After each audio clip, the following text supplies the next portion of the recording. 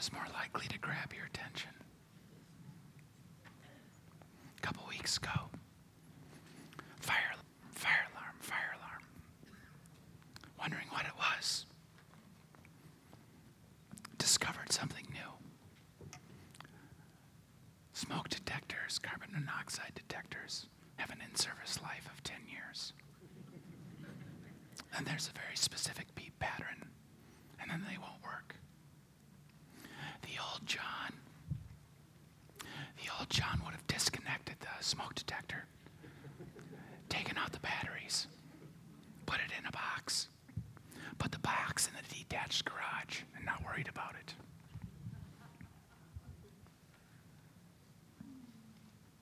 The new John, on a Saturday, early afternoon, made a run to the local DIY store, save big money at Menards, and purchased not just one, 5. I purchased 5 smoke carbon monoxide detectors to replace one for each level of the house and each bedroom type space. I say type space because a former bedroom now exists as an office. Then the new John brought them home and actually installed them on a Saturday afternoon.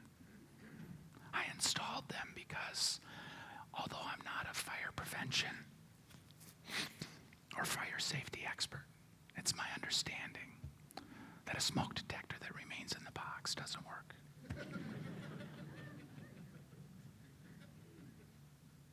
Page 975. Would it be more effective if I'd use my normal voice? Seriously? But you're really listening. I don't know what to do because I really want to do the whisper thing. See if I can do it. Don't do the whisper thing. I'm really prepared to do the whisper thing. All right, Chris, I guess we're going full gas. You are called to freedom, brothers and sisters. Only do not use your freedom as an opportunity for the flesh, but through love serve one another. For the whole law is fulfilled in one word: you shall love your neighbor as yourself. But if you bite and devour one another, watch out that you are not consumed by one another. But I say, walk by the Spirit, and you will not gratify the desires of the flesh. For the desires of the flesh are against the Spirit, and the desires of the Spirit are against the flesh. For these are opposed to each other to keep you from doing the things that you want to do. But if you are led by the Spirit, you are not under the law. Now the works of the flesh are evident: sexual immorality, impurity, sensuality, idolatry, sorcery, enmity, strife, jealousy, fits of anger, rivalry, dissension, division, envy, drunkenness, orgies, and things like these. I warn you, as I warned you before, that those who do such things will not inherit the kingdom of God.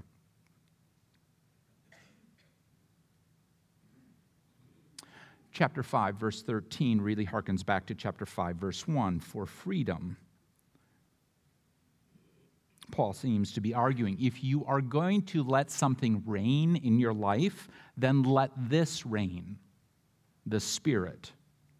And if you really want to understand the law, and again, Paul has been opposed, right? Okay, to these individuals who have this warped interpretation of what it means to be a follower of God, a follower of Jesus Christ, imposing the legal requirements of the Torah.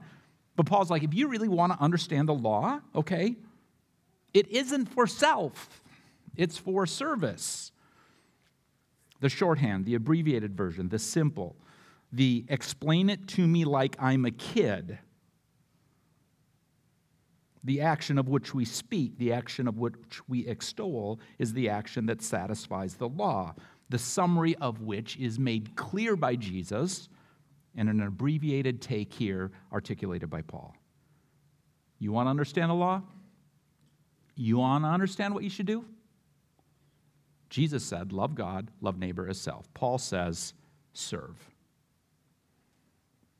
Serve one another. Paul says, you want to understand the outcome of freedom? It's not in self.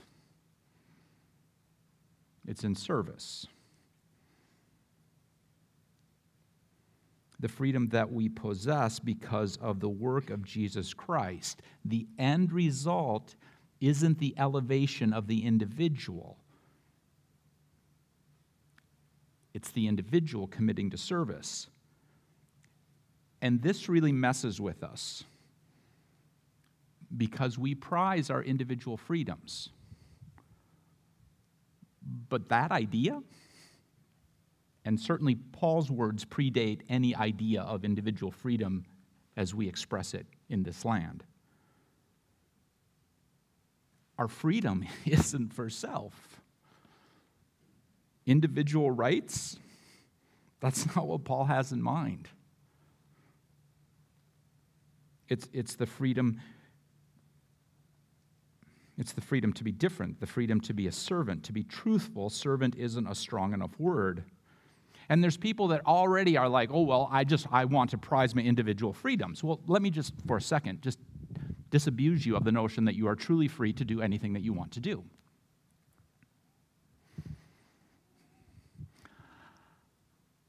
I am not free to look like pink. Even if I wanted to. No one would confuse me for pink. Even if I dressed like pink, no one would ever think, oh, wow, that person looks like pink. Now, Amy Labar, on the other hand, is not free, even if she wanted to be the starting linebacker for the Minnesota Vikings. She's not free. She doesn't have that freedom. We're all constrained. Our individual freedoms, each and every one of us, are constrained by our genetic makeup, by our situation in life, by the experiences that we've had, by the education that we've had. All of us, okay? And likewise, all of us are servants to something. And again, servant probably isn't a strong enough word for Paul, but all of us are servants to something. You might be servants to your job. You might be servants to, I don't know, what your parents thought of you. Or you might be a servant to fill in the blank.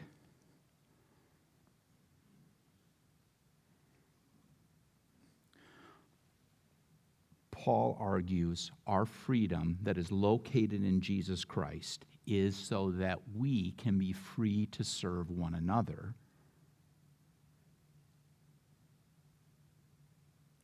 and to, in essence, be a servant, be a slave of Jesus Christ. Jesus himself said, you can't serve two things. You can't serve God and money. Jesus' words, not mine. The freedom that we have isn't an individual freedom, but it's a freedom to be a servant. That in God's economy of things, we exist for one another. It's why we do all sorts of things. It's why we gather together. It's why we serve one another. It's why as we look forward into the fall, some of us volunteer so that little people can hear about Jesus on a Sunday morning or on a Wednesday night. It's why we invite others into our homes. It's why we are part of small groups. It's why we do so many things. In a little while, you're going to hear from Abby, and she's going to talk about a missions focus, Lake Area Food Shelf. The reason why we do that, you might say, oh, it's to make myself feel good. No. The root of why we do it is because the freedom that we have in Jesus Christ is that reality. We give of our financial means to support Timberwood Church. We all give. Not before what it does for me, but because I serve God. And so it's critical that we understand what Paul is talking about and the freedom, the costly freedom that Jesus Christ secured for us and what that means for our existence. Text goes on, but if you bite and devour one another, watch out that you are not consumed by one another. You've heard the joke, right? I often don't tell other people's jokes, but I love this one. Christian man ends up on a deserted island. You already know where I'm going, right? He's stranded there for a number of years, right? Finally, a rescue boat comes and finds him, right? The rescuers get to the island. They're like, you've done very well for yourself. The man had built 3 different structures out of bamboo and leaves and other such things. So they asked the man, a Christian man, a follower of Jesus Christ. They said, oh, tell us about the structures. Pointed to this one. He's like, well, that one's my house. Very, very cool. This one? Well, that's the church that I go to. That's what you'd expect, right? Follower of Jesus Christ. What's the third one over here? Scowl comes on the guy's face. That's the church I used to go to. Yeah. Yeah. Yeah. Even on a deserted island. And we laugh because it is true.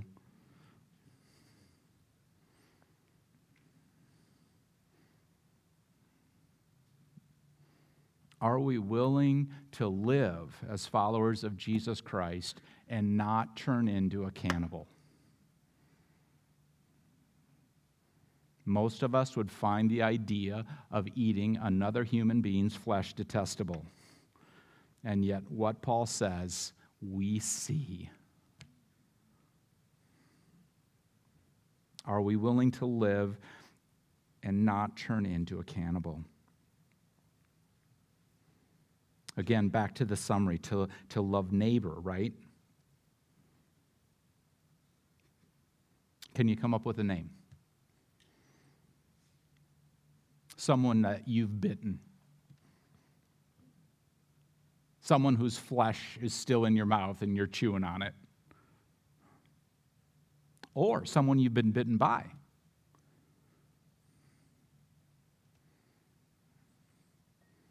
Now the hard work. Can we view the person who has hurt us, or can we view the person that we have hurt, a fellow follower of Jesus Christ? Can we view them with love?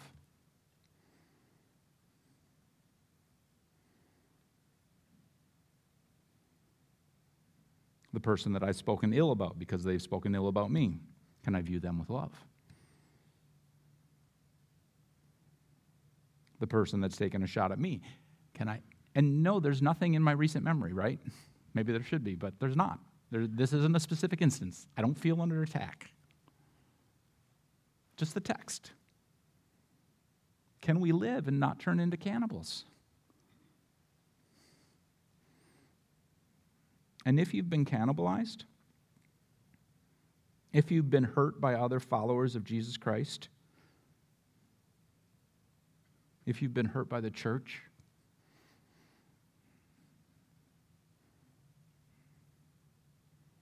can I apologize to you on behalf of Jesus?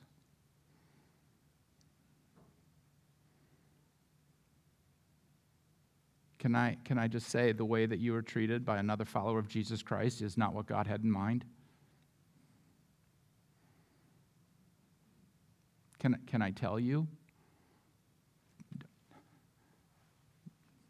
Don't blame the Savior because some idiot was stupid. Can I ask for your forgiveness on behalf of the church for the wrong that was done to you? Please? Please. Can today be another day where maybe you start or continue a journey of healing for the pain that has been brought into your life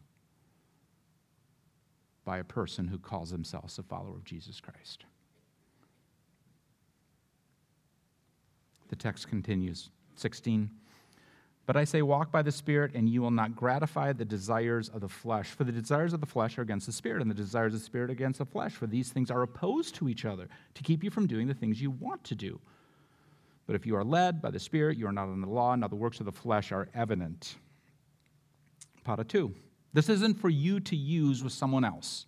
Often we do that, okay? Even though it's contraindicated by verse 15, we often take a list of things and we look at someone else and we're like, you're not following the list. This isn't a list for you to use with anyone else. This is a list for you to use on your own. It's a classic Paul list because it starts with those that we would like to throw stones at and ends, if we're honest, with us looking in the mirror. Sexual immorality, impurity, sensuality, idolatry, haven't sacrificed much to idols lately, sorcery, enmity, strife, jealousy, fits of anger. And then it kind of ramps up again, the stuff that, I don't do that stuff either. Dissent, division, and drunkenness, orgy, okay. And then Paul adds, or anything close to the list, anything adjacent, even distantly adjacent, even a second cousin to division or envy or impurity or sexual immorality. Anything that's even in the scope of these things. If you're like, I wonder if it probably is. Anything like that. A couple things can be said about the list, right? But before we say the couple things about the list, which are actually going to be more than two, we are tempted to look at someone else and say, oh, this is where you are violating the list. I want to repeat this because we do this. We look at the list and we're like, this is you, as opposed to this is me. The list is a mirror in which we see ourselves. The couple things that can be said. Number one, the first century was pretty wild. I mean, when you're telling a group of people who are Christ followers that this is the list to avoid, holy cow. I mean, there's just like, the first century must have been just craziness going on. And I think it's helpful to remind us that the problems that plague humans today have always plagued humans. There was not a better time. Nope.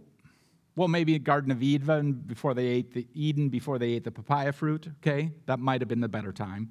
But since that time, the problems that have plagued humans have always plagued humans. And it goes to the point, on our own, in our own flesh, we have not progressed very far. Number two, in what ways do our lives reflect the list? And not the stuff that we don't do. I know people in my own family who are so proud of the fact that they have never had a drop of C2H6 oxygen. But they are so angry. It's easy to look at the list and say, yep, never been in an orgy, list doesn't apply to me. I know people who are so polite in their condescension, so gracious in their higher-than-thou attitude, so confident in their differentness, they don't even spend a second thought thinking that they have created an idol unto themselves, complete with rival superiority, boundaries of self-made division and dissension, a simmering anger with just this thin veneer of kindness, allowing them to never do business with the things that are on the list that affect all of us. 3. Okay, I know a couple is 2, but somehow my brain always thinks a couple is 2 or 3. So 3, but really 4 because we started with 1 before we had 1. The list is not consistent with a person who is the daughter or son of a king. We see this, right? We see this. In the world as we know it, so often royalty gets away with things. You're the son of a king, or a son of a president, or the son of a senator, or the daughter of a rock star. You get the idea. And there seems like there's a different set of rules. That royalty gets away with violations that the common person cannot get away with. The standard, the rules, the expectation is higher in God's economy when you stand in this line of inheritance, in this kingdom. And it's not just that the list isn't fitting for the child of a king, but the list disqualifies. That the person who embraces verse 20 and 21 versus embracing the work of the Spirit. It's not just that the clothes don't look right on you. It's that you shouldn't even be, it's not just appearance. It's identity. Now, there's much to say about this, the flesh and the spirit. It's kind of like when we talk about the spiritual battle that exists between good and evil, between God and Satan, God and the devil. We kind of want to or think about it practically like God and Satan are on equal footing because Satan is so powerful in some, but they're not, right? God and Satan are not on the same level. God is overall. God is infinite. Satan is finite, right? You want to say yes to that? That's really important that we get that one right today. Likewise, even though the Holy Spirit, third person of the Trinity, equal in all ways, God, and the desires of the flesh, they're not on equal footing. They are not equally matched. And yet there are times when this human agent will allow the flesh to win. And it's not the way it should be. And it's not the way we were created to be. It's not who we are as sons and daughters of the King. But it is the way it is at times. Sometimes more of the time than less of the time.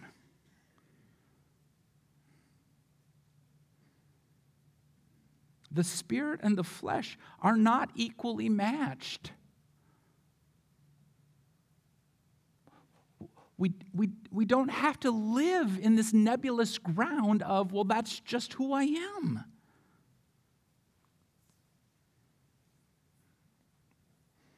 I was talking with a friend a couple weeks ago about the struggle, and it was an honest conversation, and I can be transparent with my friend. And at the end, I said, I genuinely don't like to sin. He said, I think I'm going to cry right now. Paul says the law rather, isn't for you or for you. The list is for you. But more than that, the Spirit is for you. And the Spirit is for you. The Spirit is for you to embrace.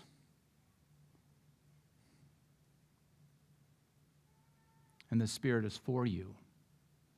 The Spirit embraces you. Please pray with me.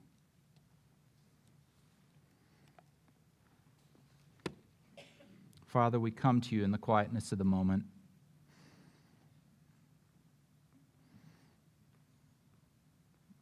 And we probably need to do business if we're honest.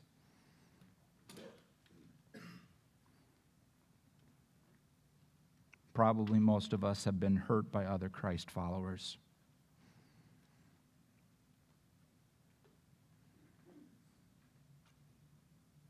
And I'm going to ask for something mysterious and supernatural. That if you've been hurt by a follower of Jesus Christ, you would hear the Spirit whisper into your soul that God is for you.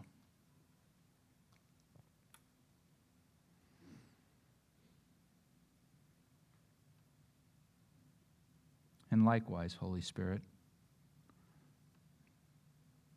in whatever arena, if we have been less than we were created to be, less than who we are as a daughter, as a son, as a child of the King, allow us to confess those things, allow us to repent and turn from those things, and to embrace the life that is in the Spirit. Because the Spirit is paratu. In Jesus' name, amen. Please stand.